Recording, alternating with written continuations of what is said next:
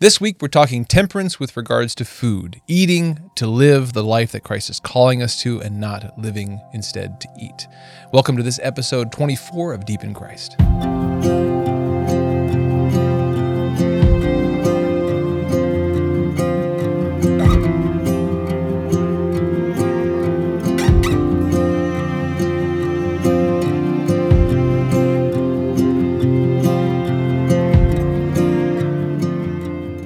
Well, hello and welcome back to Deep in Christ. I'm your host, John Mark Grodi, here at the Coming Home Network International, bringing you another discussion about this daily walk in imitation of and relationship with our Lord Jesus Christ. Thanks again, as always, for joining me for this discussion. Father Peter and I this week continue our discussion on the virtues, now on the virtue of temperance, today digging into temperance with regards to food. And we had a good conversation, digging into this familiar area of temperance. That's kind of the first thing we think of with regard to temperance, is the moderation of our eating and drinking. And there's a lot of interesting stuff there because, again, we tend in our society to only think of temperance with regards to simply moderating, simply eating less.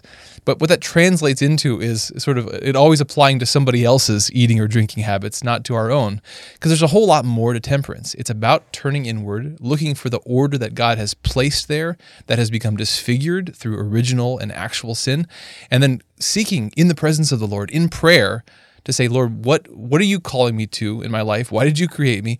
And how can I put order into this inner life of the body and the passions so that I can be more open and more available and more ready to do the work you're calling me to do?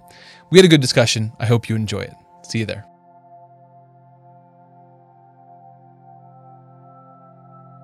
Welcome back to Deep in Christ. I'm your host, John Mark Grodi, here with my Father Peter. That's important. The order is important there. Father Peter. Not my father. Since we're talking about Brother Peter. Yeah, my father. Not my progenitor who happens to be a friar, a brother. My brother who happens to be a friar. Priest. Yeah, there we go. No, I got it wrong. Not yet. Anyway, welcome back to Deep in Christ. Should I keep that? I should start that again. That was kind of goofy. That was kind of goofy. Yeah. But I don't know. Where goofiness is. Well, Let's just include all this. Now I ruined this it. is super meta. I like this. Super meta. Yeah. Come on. We can appeal to millennials. Well, I already killed it, so I had to start again now. Sorry about that. It's all right. Hello and welcome back to Deep in Christ. I'm your host, John Mark Grodi. I'm here joined by my brother, Father Peter. See, now I can't even do it because I'm messing it up. I think you did it. I have to think too hard about it now. My brother, Father Peter. There it is. Last time. This is for all the gold watermelons. That one wasn't good? No. I like that. I think we should include the whole thing. Hey, welcome back to Deep in Christ. I'm your host, John Mark Grodi, and my brother. Host and co-host. I'm your host. What do I say on Elevate Ordinary? I'm your host, John Mark. And this is my wife, Is that Teresa. your real name? I don't even remember what I say over there. Why do I keep hitting my knee? Hello and welcome to Deep in Christ. I'm your host, John Mark Grodi, and I'm your co-host, his brother, Father Peter. That worked. Yeah, it did. Okay, I promise I'm not going to mess it up this time. Okay. Welcome back to Deep in Christ. I'm your host, John Mark Grodi. I'm your co-host, his brother, Father Peter. There we go. We nailed it. We had to record this one a couple times. You have I kept no getting idea. that bit wrong. Yeah, but hey, we're back with another conversation about our daily walk in imitation of and our relationship with our Lord Jesus Christ. We've been talking about virtues for quite a while now, like since the pandemic began. And we probably could until Jesus comes again. We will wrap this up one of these days. Yeah. We're on the fourth of the four cardinal virtues. We've talked about prudence, justice, courage. We're on to temperance now. We took a couple episodes to introduce it. Kind of what it is, what it's not. That's always important here. What does the word mean? What does it not mean? How is it understood? Colloquially in modern life. But what is it? What are we really getting at with that term, temperance? And then last week we talked about Pieper's definition, which was really interesting. The Pieper defines temperance as selfless self-preservation. We talked a lot about that, and that was. I just find that such a fascinating definition there. Because it, as we talked about, it gets at this a bit of a paradox that we have out of Scripture, apparent paradox, as all paradoxes are. Right. That Christ calls us to love our neighbor as ourselves, but the question comes, well, how does one love oneself? How does one care for oneself? Oh, Christian paradoxes, I should say. Oh, that's right. Yeah, there are real paradoxes, but pretty much all Christian paradoxes are only real appearance. paradoxes? They're not real paradoxes. Are there real paradoxes? Are there real paradoxes? Yeah. I think so. Yeah. A paradox is an inherent contradiction, right? I mean, isn't that what... So what's the difference between a real and apparent paradox? Well, a real paradox is when God creates a rock he can't move. Yeah, but that's not real because it doesn't, like, that doesn't happen, right? It's real in the sense that it's truly a paradox. Ah, right? that's true. That makes sense. I mean, yeah. yeah. Yeah, that makes sense. Yeah. Yeah. You got it. Okay. So now that we've solved paradoxes, the paradox of paradoxes. A most ingenious paradox. We referenced Pirates of Penzance in last episode. Did we? Yeah. Oh, nice. This has got to become a thing now. We can't go without If you've never seen that movie, you should It's a pretty hilarious. watch it. It's very good play. We're going to turn this week in Temperance to food and drink. We were talking last time, Pieper sort of, lists off food and drink and sexuality. That's kind of these three basic areas that we all are sort of familiar with in terms of temperance. That's what we think of when we think of temperance. We think of food, we think of alcohol, we think of sexuality. I think we do think of them when it comes to food and drink and sexuality, but yes. I believe that in today's culture, or in today's kind of the Christian ethos of today, yes, I think that we have a sense that temperance probably has something to do with food, but I think that most of us really don't have a sense for how we are to apply it to food. I mean, when it comes to the vice of gluttony, it's very difficult, and I have found very few people in my life who have a very strong sense for how to make a distinction between what is gluttony and what is not, and how to be virtuous when it's always somebody else. There's somebody else out there who is actually somebody gluttonous. knows, Not right? me. Yeah, well, and it's a very socially acceptable sin, you know, in many ways, and partially just because of the general indulgence of our particular kind of American culture. Yeah. Also, but and so I think it's really important, and it's one of those things where it's like, well, sure, temperance has temperance has to do with food and sex and drink and that stuff, but it's like when it comes to like, what is it? How do you actually make a determination in any given day, or how do you even try to make strides forward when it comes to growing more temperate in our use of food? Yeah, most people would just say like, well, don't eat too much. I mean, like it's funny how many of the virtues come down to that, just like prudence. I think most people, when they think of prudence, they're like, well, it just means don't be stupid, right? Yeah, like, right. But in other words, it never actually applies in the situations where it might challenge me. Just in those imaginary situations that I'm never actually in. Right. It sort of puts a wall up against like blatant sinfulness that's just over there. Yeah. And it's like when I'm not over there, I'm not that I haven't crossed that barrier, and so like I must be okay. Yeah. But it's like, no, there is a positivity and a way that virtue is supposed to raise us higher, and not just kind of keep us from some kind of external boundary of blatant, egregious sinfulness. So. Yeah. Sometimes when you're lacking in prophets, you got to turn to the comedians. That's true. Jim Gaffigan. I think Jim Gaffigan was the prophet. Jim Gaffigan. It was one of his. I don't remember what the skit was about or the bit was about, but he was talking. Oh, I think it was about 4th of July, maybe. No. Thanksgiving. One of the holidays. But the point was like, well, okay, we have this day. What do we do on that day? Well, we just eat a lot. And he's like, well, but we do that every day. Every day. Yeah. And the point being like, what is gluttony when it seems like everybody's doing it all the time? Mm-hmm. We're in a culture of constant access to food, constant access to, and not just food. I mean, think about it. Constant access to like crazy, junky, indulgent food all the time. Mm-hmm. Unlike people would have been in most of history. Sure.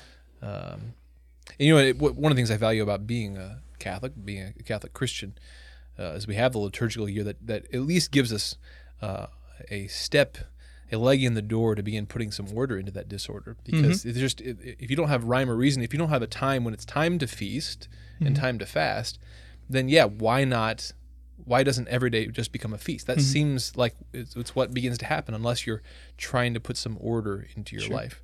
Well, and that points back to something we've brought up before too, which is an amazing part of the church that we don't often give enough credit to in terms of how we can inform our lives with truth and with good morality and with good practice of virtue in our lives. And that's the old statement, lex orandi, lex credendi. that which we pray, we believe. And so basically in the development of the liturgy of the church and in like the liturgical season, all these different things, the things that we pray liturgically, the central parts of our prayer inform in a very kind of in a very human way, ways in which we can like live our life in healthy and ordered ways. And one of those things is just simply the feast and fast model of the liturgical season of the church that we're going to get into. Yeah. And by our study of temperance and showing, in talking about what is temperance and how does it give us kind of a framework for how to begin ordering the appetites of food and these different pleasures, of ordering them all in the proper way, these good things, very good things, incontrovertibly good desires, that how do we begin ordering them in the proper way with everything else inside of us? We can see how looking through the lens of temperance at these things, we see, it makes sense that we have a church that encourages us to fast in certain seasons and certain times, and encourages us to feast at other times, because it encourages a very intentional relationship with that desire, an intentionally ordered relationship with that desire, those desires of food, and not just kind of a drifting through and kind of eating whatever you want in however much amount you want at any whatever time you want. Right. So. Well, so for the last couple episodes, we've been setting up temperance. Let's one more time, let's kind of contextualize it within the virtues themselves. Prudence, justice, and courage are the ones that we've studied up to this point pretty thoroughly. It always begins with prudence. In other words, we made a big deal about that at the beginning because, again, with drawing from Thomas and from Joseph Pieper, it reflects the order of our being, that we are intellect informing our will, and then our will is ordering and directing our passions here. And so we've proceeded down the chain here, downstream, and we're focusing now in temperance on turning inward. The other virtues focus outward to some in some important sense, whereas temperance really looks inward and asks, what's the order or disorder within myself? Am I as a being integrated and whole and ordered? It looks at our relationship with ourselves, right, rather than our relationship with the external world or external people. Yeah. I want to read a couple excerpts here. This actually comes later on in Pieper's book, actually at the end of the chapter on chastity and unchastity, but it does a good job of sort of contextualizing temperance a little bit. He writes, over and over again, Thomas has raised the question of the hierarchy of the virtues. His reply is as follows: man's good is rational good, but this good is possessed in its essence by prudence, which is the perfection of reason. But justice is the agent which makes this good real. It is the portion of justice to establish in all human affairs the order of reason, but the other virtues maintain and protect this good, insofar as they order the passions, lest these turn man away from rational good. And then down a little bit from that, he digs into temperance in particular. Temperantia, in its strict and ultimate sense, is not realization of the good, per se. Discipline, moderation, chastity do not in themselves constitute the perfection of man. By preserving and defending order in man himself, temperantia creates the indispensable prerequisite for both the realization of actual good and the actual movement of man toward his goal. Without it, the stream of the innermost human will to be would overflow destructively beyond all bounds. It would lose its direction and never reach the sea of perfection. Yet temperantia is not itself the stream, but it is the shore, the banks, from whose solidity the stream receives the gift of straight, unhindered course, of force, descent, and velocity. Nice physics there. I know, isn't that great? I mean, what a great image, for what temperance is. It isn't in itself the good, but it prepares the way. It's the banks. It gives that river, and it gives the passion. It gives the whole human person this solidity and unity to be of one mind and one heart towards a goal. So a big part of temperance is this notion of purity. And what purity means here, I like Kierkegaard's definition. Purity of heart is to will one thing, to be single-minded, single in heart. And you can't do that if all the inner powers of yourself, all of your appetites are at war with one another. If they're brought together in order, then you as a whole person can be serenely and in a focused way oriented towards the realization of the good.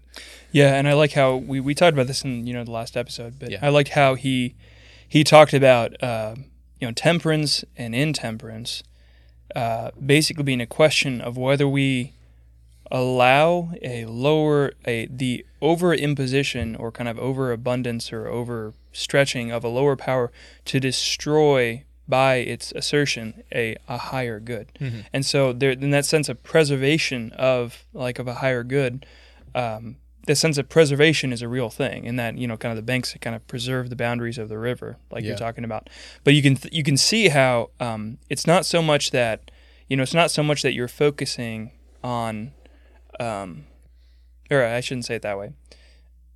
The focus of temperance is not just on kind of like this sort of arbitrary, like, well, this should stay here and this should stay like lesser importance, but there is a, as we talked about, man is not a Templar Tabula rasa.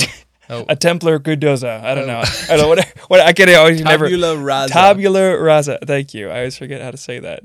Tabula rasa. He's not a blank slate. As a diversion here, like, I don't even know that term. Is that Latin? What is that? Is that Greek? Tabula.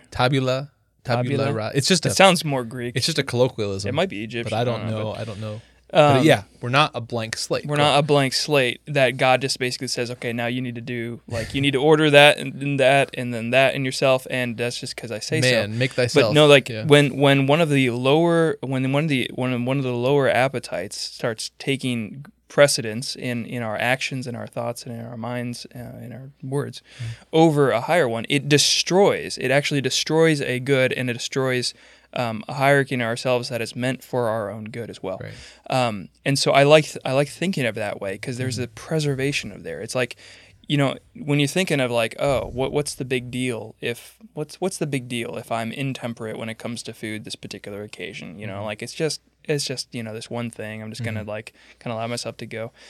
It's because in kind of giving into that, it not only is sort of just like an intemperance in us, in the sense of like, oh, you just sort of let yourself go. It's actually destroying a higher good in the process of doing that. It's destroying that self-discipline of putting reason first. There's a justice aspect of there when it comes to the gifts that God has given you, and it's these different things that are destroyed when we're intemperate, or not destroyed, but injured, are imposed upon when we're intemperate. And so there's a definite sort of somewhat of an objectivity in terms of what is happens, not in the sense of how to determine what is intemperate versus temperate necessarily. Those are difficult and different for different situations, but in terms of what happens when we do become intemperate, there is a definiteness to the objectivity of the wrong that is done.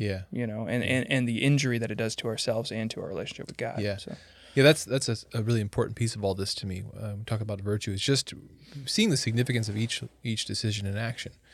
That they're all opportunities to become who God's calling us to be. That we're either cementing a pattern of vice or a pattern of virtue. And again, that's limited it's not limited in its effect to just how it affects us, but it's our ability to then go and realize the good in the world.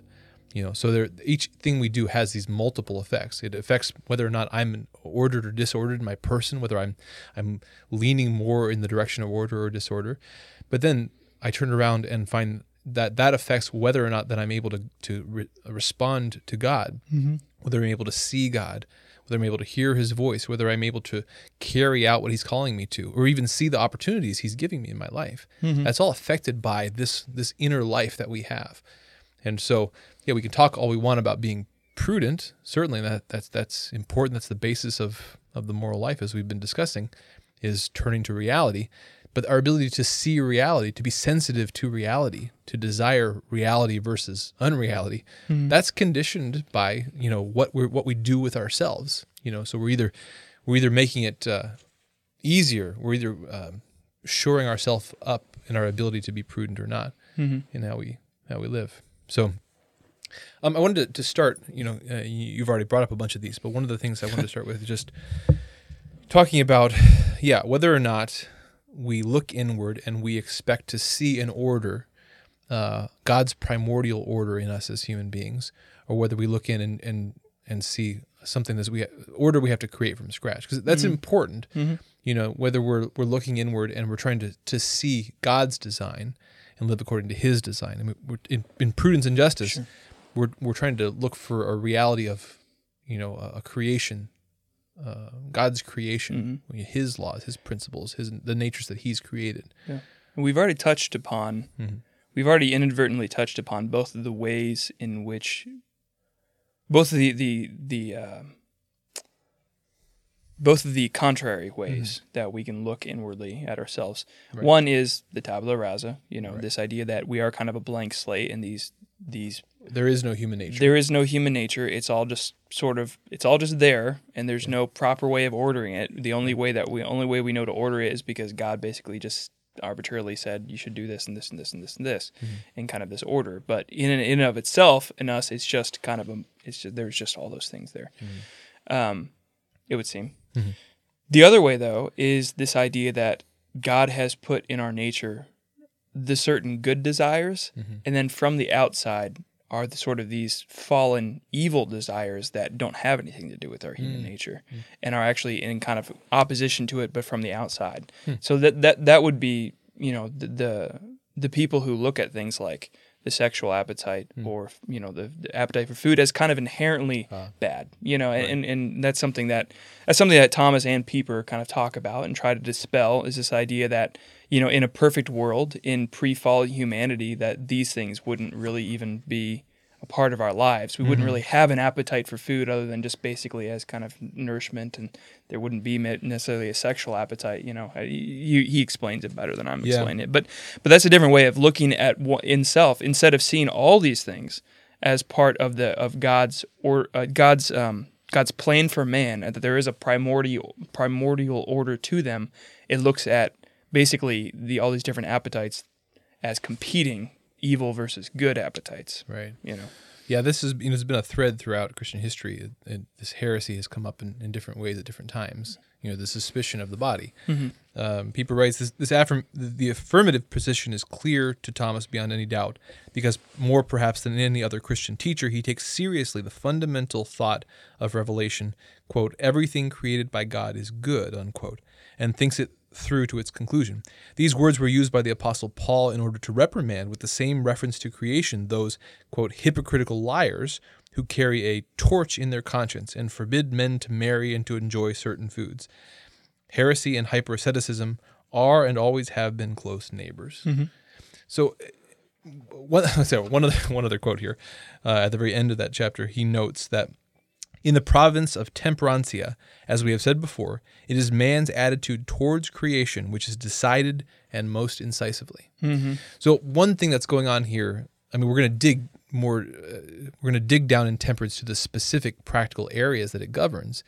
But one of the things that Pieper's pointing out here is that overall, our understanding and our practice of temperance also informs how we see creation as a whole, and it's conditioned by that. Do we see creation? Do we see the physical world as something to be suspicious of? Do we see our own drives and desires, our own bodies, our own being as something, a place of suspicion? Or do we look at those things, and again, with the Apostle Paul, say, these came from God, they're good, and there's disorder as a result of sin, but Christ came to heal. And so, again, we're not blank slates that we're trying to create some order. No, we're trying to look in and realize the order that's there, fix it, temper it, and make it open to greater grace. Amen. Yeah. So, one example of that I love, I think I mentioned this last time. I think it's just a perfect example of this is how in the modern world there's this sort of there's this sentiment regarding food for those who are caring for their health, trying to eat healthy, whatever.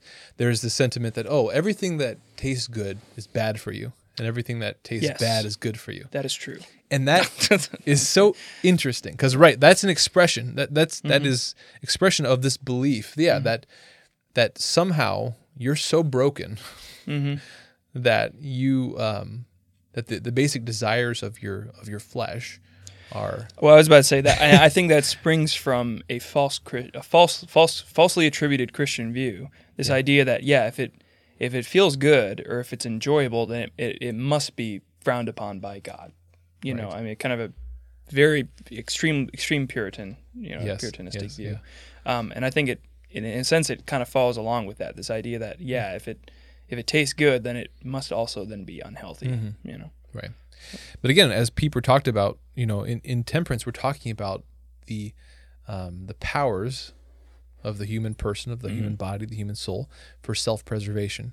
You know, so God gave us desires for food and drink and sexual union, you know, self-affirmation, like, you know, like the desire for justice, the desire, you know, for community. All these natural drives humans have, they're for purposes. And so, you know, today, thinking in terms of food and drink, one of the basic things we would need to challenge there is that certainly the modern world co-opts those desires and uses them for its own ends, but the basic desires and drives there are good. You know, so again, I'm thinking really basic and practically here in terms of food, our desire for salt and sweet and fat and savory or umami. That's that goofy word. That's what comes up there. You know, but the things that taste good to us as humans in the natural environment, those do lead us to those things that lend themselves to self-preservation. You know, if we're out having to forage for ourselves today in the wild, those tastes would be where we would find nutrition. If we were in the garden where God, you know, originally put the humans, like that's where we would find those things that would naturally be self-preserving for human beings. Right, and we wouldn't, in pre-fallen humanity, we wouldn't have the unnatural disposition to basically overindulge for the sake of taste. Right. And that we'll get to that in a second. About basically what is concupiscence. You know, what is it? How is it that these appetites have become disordered? Yeah. So again, that's the first point there. It's just that there is a primordial order in us, and that we want to keep in mind that we're the goal here is to reorder and to recover that original order. You know, we're not creating something new. We're putting things back in order that are supposed to be there. Now, there is disorder there as a result of original sin, as a result of our personal sin, the result of our sin over time that's created, you know, patterns of vice, patterns of you know, one of our appetites, you know, going hog wild, you know, to use a very apropos. I was about to say, or going wild on hog, if you might, if you might switch it around. Yes. Bacon. Basically, that's what we're talking about here. Yeah, so we have that disorder, and that creates again the situation where our natural powers of self-preservation threaten destruction to the whole body, the whole being. Because they're not working in harmony. They're not submitted to reason. Again, we talk about virtue here. We're always talking about, again, this cascade coming from prudence, from an attendance to reality, a reasoning about reality, an apprehension of the way things really are and ought to be, and therefore a bringing of our being in line with that reality. And so there is an order. Again, that's a key here. There is an order. But what we find ourselves is our being not quite operating according to that order. First of all, I wish I had the book in front of me, but I also wish I had read it before this. I feel like C.S. Lewis's presentation of the primordial ordering of appetites in Perelandra is really good at understanding this, because I feel like there's a moment, I can't, you're going to have to help me remember this. I feel like there's a moment when the bad guy, Weston, thank you, is trying to convince the Eve figure to basically to kind of overindulge or to gather up stuff for the next day. And it's the way that she answers back, because she's supposed to be basically kind of this figurement of pre-fallen existence, not necessarily humanity. She's something else, it seems so. But it doesn't even occur to her that she should take more than she needs. She doesn't even get it. She doesn't even get it. He's sitting there trying to convince her, and he's just like, why would I desire to eat more than I also need? Or why would I? It's not time, or when it's not time, when it's not the right way. And it's funny because it's hard for us to even think of things that way. It's like, well, how can I even imagine a world in which I don't just sort of naturally want as much as I could possibly get until I'm glutted, right? But in trying to imagine it that way, we begin to sort of be able to parse apart what it means to have an appetite that is actually properly ordered. In accord with reason. Is that the reason and the appetite are just so perfectly ordered in themselves that when the reason says that's as much as you need, the appetite doesn't try to reach outside of it and say, but I just want more of it because it tastes great, or like I'm just craving it. It just is like, no, why would I try to have more than what is proper? Yeah. Well, it's such a good image, and I highly recommend that book because it does it. It's this great fictitious, maybe.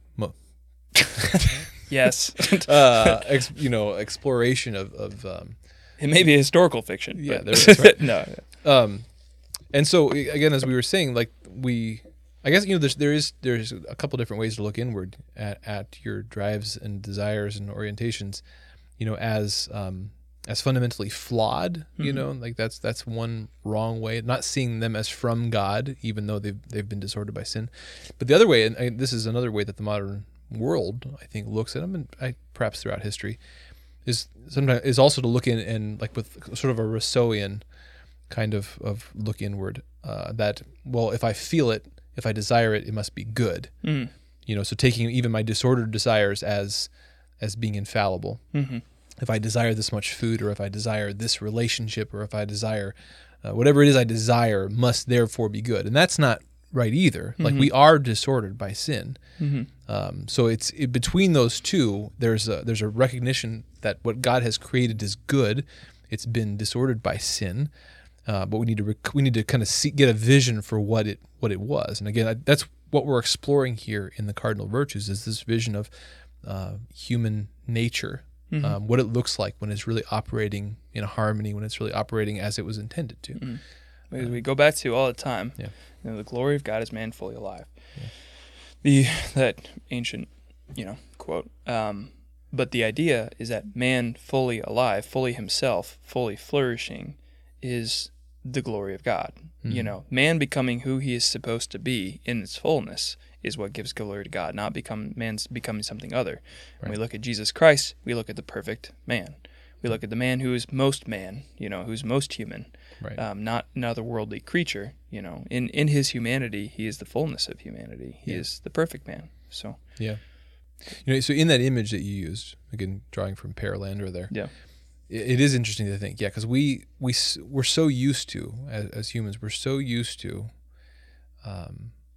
just being pulled and pushed around by our desires, with our reason sort of just kind of bringing up the rear. Just trying to, it is sometimes hard to imagine with regard to maybe a certain object of desire. Like why would I not indulge in that thing unless I was like fiercely restraining myself? And it's hard to even imagine what it would be otherwise. But it's precisely because we're so conditioned, we're so used to having the pushing and pulling of desire being like at the forefront of our mind and our heart. Like that's our most vivid, visceral experience. And again, part of the training in virtue, part of really pursuing virtue, is putting that back in its right place. That's downstream a little bit. We make it more of a prudent habit of living life rationally and intentionally, and turning to reality, and setting those desires aside for a moment. To decide what is right, what is reasonable, what is just first, and then to gently bring those into line with that, so that in the end, that the goal over time is for our whole being to be more aligned toward the realization of the good, so that our passions aren't at war with our reason, that they're actually, again, as he used that image, they're part of that stream that are propelling us toward what God wants for us. In the end. So we're fighting against our disordered appetites. And that they've become disordered, and we're fighting against the disorder in them, not the appetites themselves, but the disorder in them. But we're also fighting against other things.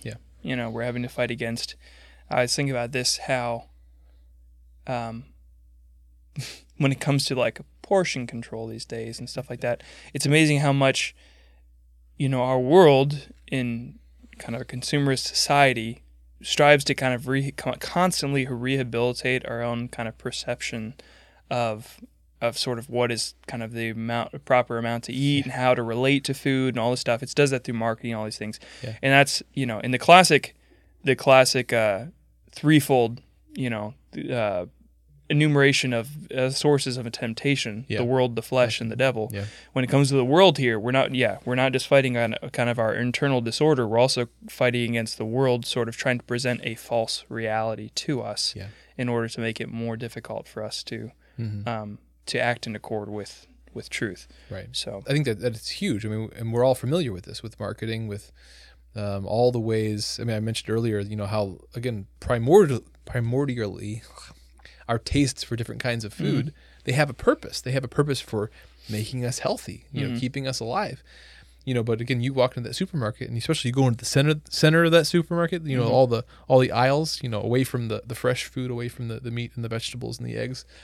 All that food in the middle is reconstituted food. It co-opts those tastes that we have for salt and fat and sweet and etc. But it's empty food. It's empty calories, And so we do have the situation where the world, in an active way, in order to make as much money as as cheaply as possible to give us food, so we give them money, and we have this co-opting of our tastes. Yeah. And so we have to be extra careful in the modern world to look for that original order, but then recognize the way that the modern world is even co-opting that order. Temperance is such a big and important virtue nowadays because of simply the abundance of what is available to us. Sure. And because of that, it takes more intentionality. It takes a much more deliberate. There's both an opportunity and kind of a danger. There's a danger because it's harder in a sense to be temperate, but there's also the opportunity to make temperance, to kind of recognize the importance of it, and then therefore to practice it in a kind of a propitious and fruitful way, in our lives. So it's an opportunity for our practice of virtue to become meritorious. So to start down the path of temperance with regards to food and drink, we want to look toward the reality of what we are and what food and drink are and what they're for. And I think, kind of thinking through layers of justice is, I think, maybe a way to go about that. We don't live to eat, we eat to live. Yeah. Right. And so, justice is like an onion. It's got many layers. Yes.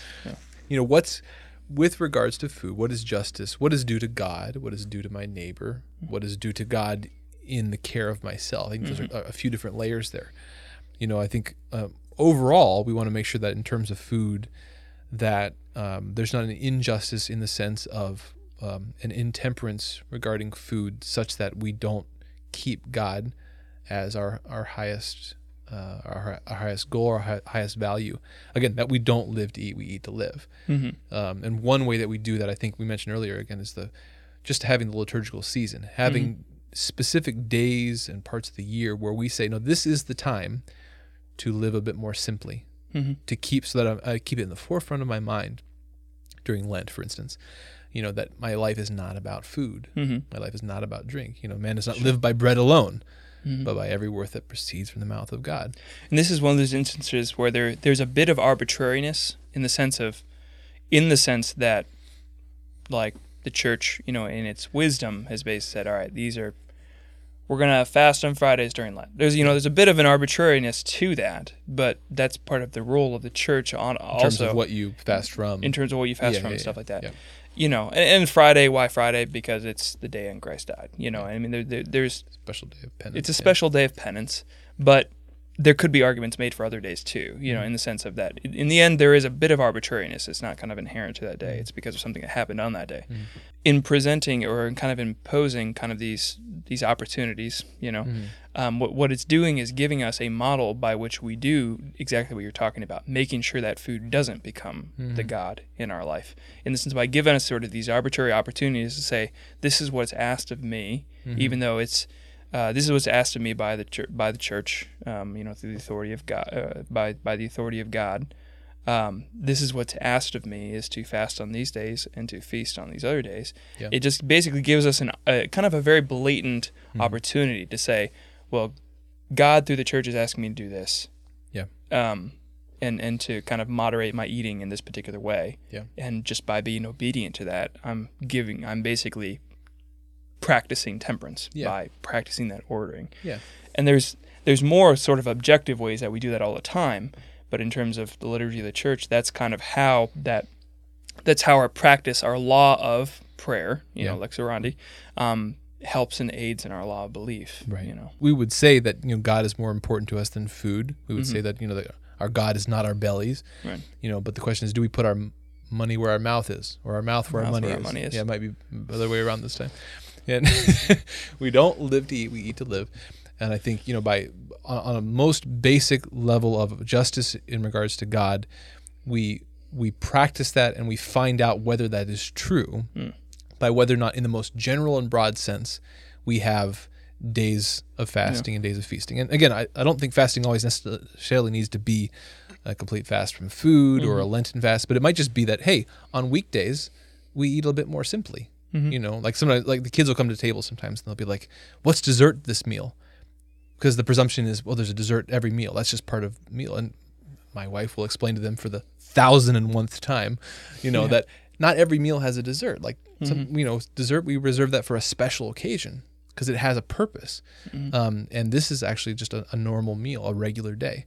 But then when it's the Sabbath, or when it's somebody's birthday, or we're celebrating one of our patron saints or something like that, or Easter. The church does give us plenty of opportunities for partying. But it also says that there are reasons for it. It gives us legitimate reasons, not just kind of arbitrariness. Yeah. In the sense, or not just basically whatever we kind of feel like doing. That's the point. And that may be, again, that level of justice, it may be a very small step. Like, okay, I eat we talked about cheesecake a couple episodes ago. We did. 2 ago.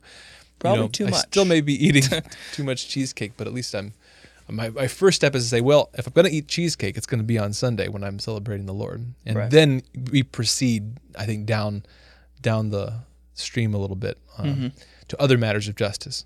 So the next level of justice is just thinking in terms of food. What's justice do to the people around me? I mean, certainly if there are 6 pieces of cheesecake and there are 6 people, I probably should only want 1 piece of cheesecake. That would be... Until you've asked them. That would be the just and fair thing to do. I suppose. But again, that's just because I ate your cheesecake. I haven't gotten over that, man. This is just an intervention. I'm still kind of upset about that. That's what this has all been about. But another layer of justice here is saying, with regards to this food is for persons. Persons aren't for food. Yeah. This party isn't for the food is here for the community, for the being togetherness, for the friendship, for the celebration. And so to ensure that justice is realized, I need to look to the other people involved. Am I eating in such a way that is in accord with reason, in accord with justice to these other people? The cheesecake example is sort of a goofy one, but I think more broadly speaking, I think on a more serious note, this touches a bit more on the gospel call to an evangelical poverty that really all Christians are called to. Sometimes we, a call to poverty, we think of religious, we think of monks and nuns, maybe we think of diocesan priests. I don't make a promise. But in a general sense, you're right. All Christians are called to that, to deny yourself, take up your cross, and follow me. Sure. We're supposed to live in such a way where, again, in the structure of our life, in our values, in the way that we relate to our food and our drink and our money and our time, all those things are subordinated to Christ, to reason, not just in the danger zones, but all aspects of our life at all times are to be ordered toward Christ. And so, the way that we relate to food. Making sure that the food is for what its purpose is, which is for self-preservation, and I think you can extend that to there's a community element to it, sharing, breaking bread, but that if I'm relating to food in such a way that it's merely about indulging myself and not about keeping myself healthy and sharing with other people. Sure. Then there's an issue there. Well, and even the enjoyment of it, it's not a bad thing. No. Enjoyment of food is a good thing. It just has its proper place in the ordering, and that's fairly low in some ways, and kind of the ordering of things. And you have to look at where does the embrace of that enjoyment, in exclusion to other things, begin to impinge upon and destroy higher goods. Yeah. Right. That's what happens when we indulge. Is we kind of sort of abandon we kind of put reason off to the side, and we're like, all right, my sole focus sort of is just that this tastes really good, and maybe it's distracting me from stress and these different things. But basically, like, you know, and then by indulging it, all right, things start to build up that it's hindering.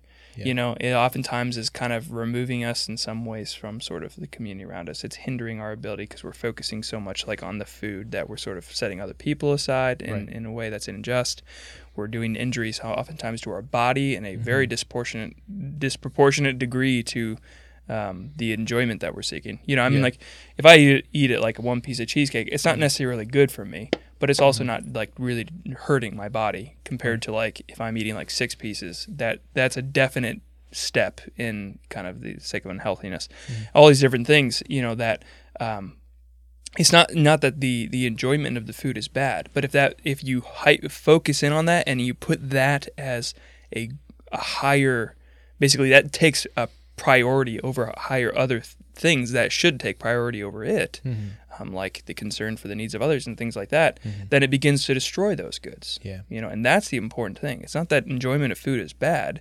It's just it needs to be put and kept in its sort of proper ordering so that other things are kept as more important and therefore have a greater priority. Well, let's talk about that third order of justice there. Okay. And we kind of already talked about this when we were describing temperance in general in last episode or episode beforehand.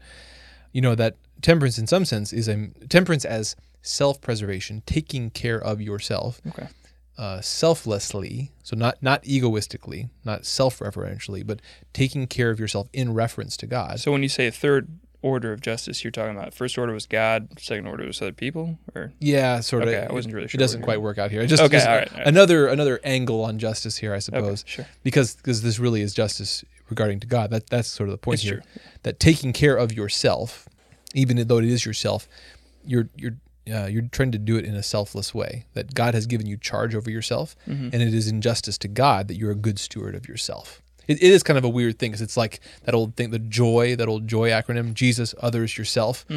Well, even that yourself there, again, properly understood, that is you being obedient to God. You're not taking care of yourself in an egoistic, self-referential sort of way, but taking care of yourself as someone who God has given you charge over. You know, so anyway, all that is to say that at that level, that yes, taking care of your health, taking care of your bodily health, exercise and rest and all that kind of stuff, all the things that would go into you being healthy and well on a human level, that's in some sense an act of justice with regards to God. Now, health, I think, health and well-being, there's some nuance there. It's not strictly, well, okay, I'm going to eat broccoli and chicken all the time, because there's just this one metric of health, like weight. Some people really focus on their weight. That's not the only metric of health. Yeah, because I tell you, eating broccoli and chicken, I don't think would do very good for like my emotional health. There's other stuff. I'm just not sure. Yeah. Yeah. Well, even on a healthy level, there's all kinds of other things that your body needs strictly on the nutritional level. But so there is the nutritional level of taking care of your health, and obviously we're not going to get into that in that show because that's a complex topic. You're right. That's an act of prudence, and to try to study that, to make some sense of that, to come up with a reasonable approach to that. Yeah, understanding that you may not ever fully understand it, but making a prudent decision based upon the information you have, and the information you're able to gather. Yeah. So that's an element of it, is nutrition and exercise and rest and all that kind of stuff. But keeping in mind too that the whole of the person, again, you're not just your body. You're not just, so there's that aspect of health, but there's also the well-being of being in community with others. I think some people, when they're so concerned about their physical health, and again, it is a value. It is something that they ought to be concerned with in some respect, but that needs to be integrated into the overall purpose of your life, which is communion with God and others too. And so that's an aspect of your health and well-being too. Are you in communion? Again, it's good to have a piece of cheesecake at someone's birthday party and celebrate them, and to have that bit of enjoyment in that context. Yeah, I remember being at Franciscan University, and it was always kind of neat because in the gym they have these bunch of these quotes from John Paul II up on the wall that that speak basically about this, of building up one's body for the glory of God, and Right. and doing things like that, making sacrifices of your weightlifting and things like that, Mm-hmm. and doing, presenting in such a way that some people of the world would maybe call it kind of, I don't know, co-opting. You can see it as a sort of trying to sort of co-opt like this desire for self, like aggrandizement for the sake of like the glory of God. Mm-hmm. But no, it's when we are co-opting something that should be for the glory of God for self-aggrandizement when we don't do that. I mean, the point of like going to the gym just so I can become super buff so I can look sexy, that's a co-opting of a very natural and good, Right. which is that keeping my body healthy Mm-hmm. and as a act of selfless self-preservation for the sake of God, of Right. being able to say like, by keeping myself healthy is a good thing, not only because I'm a steward of my body, but also because it will aid in my my ability to serve in the world, to serve other people, to serve God, and to serve my family. Right. So There's a duty on that level to try to discern that, mm-hmm. study and discern, figure out like what, with regards to food and drink, like what is, the right kind and amount, Mm-hmm. and on a level of nutrition and sort of in all these virtues, there is what's pointed to is the need to have a certain sort of rule of life as a Christian person, that as you learn, that you try to instantiate what you've learned into a basic kind of structure of your life, a structure of your day, a structure of your week and your year. What do I do on the weekdays and what do I do on the weekend? How do I basically eat in order to, preserve myself reasonably? And so, forming that data into patterns and habits, of living, so that we're practicing we're practicing being virtuous in this regard. It's important there. Yeah. Yeah. There's a whole lot more we could say here. I almost feel like we need to take a break. Okay. We've taken a sip. Take a break. We've taken a nice long draft, but Mm-hmm. maybe round this out a bit more next time. In temperance, we need to wait before our next pint. Is that what Yeah, you're talking a little break. Yeah. So yeah, we'll be back. We'll talk more about food and drink. We wanted to dig more.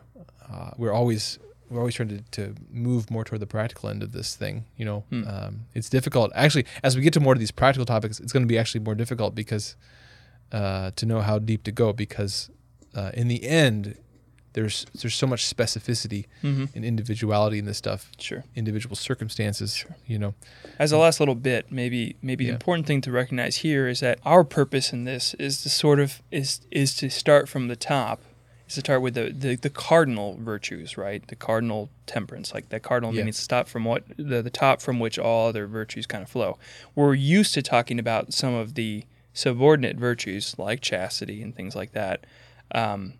We're used to talking about them in isolation, but not necessarily fitting them into this overall structure. Mm-hmm. And our purpose is looking through temperance and through this kind of revamped and sort of rediscovered understanding of it as a cardinal way of looking at virtue, of looking at this overall umbrella of temperance, this overall umbrella of ordering oneself. Mm-hmm. And by that, then kind of allowing you, all of you, to go out and sort of to look at these other virtues again that you may have looked at already before in a new light by looking at them through that lens. We're not necessarily going to be able to dig into every single virtue that's flowed from that in the extent that it is by other professionals out there who know way more than we do.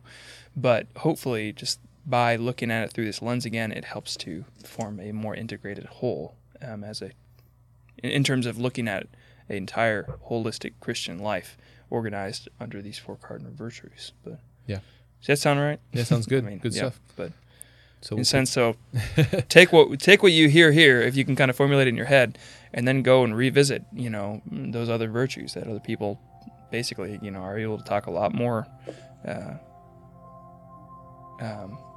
eloquently than we can about. Cool.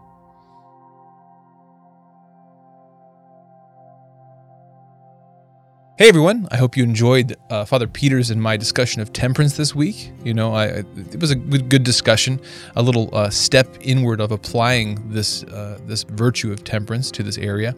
And at the end of our conversation, Father Peter reflected briefly on how the virtues as a whole, they give us this framework where we can go back and look at parts of our life, we can look at parts of our faith, information that's coming to us that we're evaluating, our discernment, and really have a better structure, a better framework for evaluating that information and seeing how to put it into action, into practice in our life in Christ.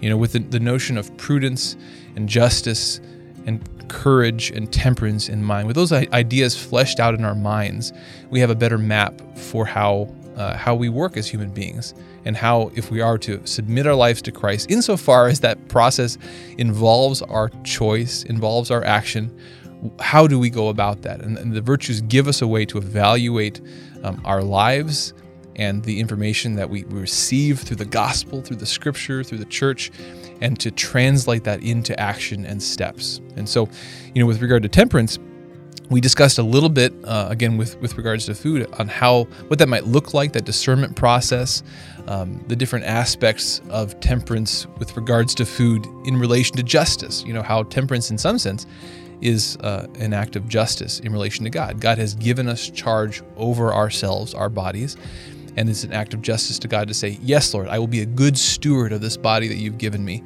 so that I can do what you're calling me to do.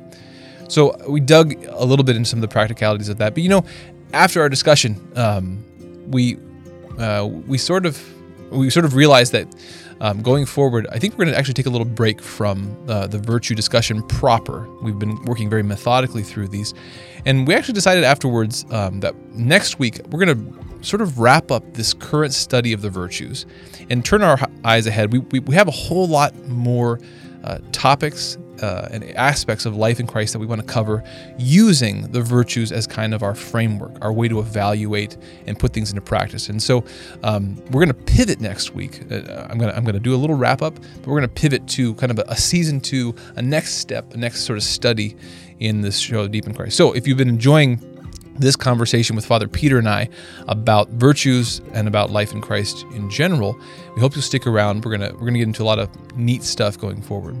As always, if you're enjoying this show, please like and subscribe and check out the Coming Home Network at www.chnetwork.org. If you are someone who has come to embrace the Catholic Church, or if you're someone who is maybe thinking about becoming Catholic or just asking questions about the Church, know that the Coming Home Network is your network. We're a network of people who have come, as we believe, home to the Catholic Church, and we simply want to share our stories and share that journey with others who are having a similar thought process or on a similar journey. And so it's a network of support for you. Via the website, you'll find all kinds of helpful videos and articles and testimonies and things like that. But also, if you go to community.chnetwork.org, you can participate in this show and in the community of fellow members of the network, interact with the hosts of our shows, and again, share this journey together in a digital community experience. So check that out at community.chnetwork.org. As always, thank you for joining us for this episode of Deep in Christ. I'll talk to you next week.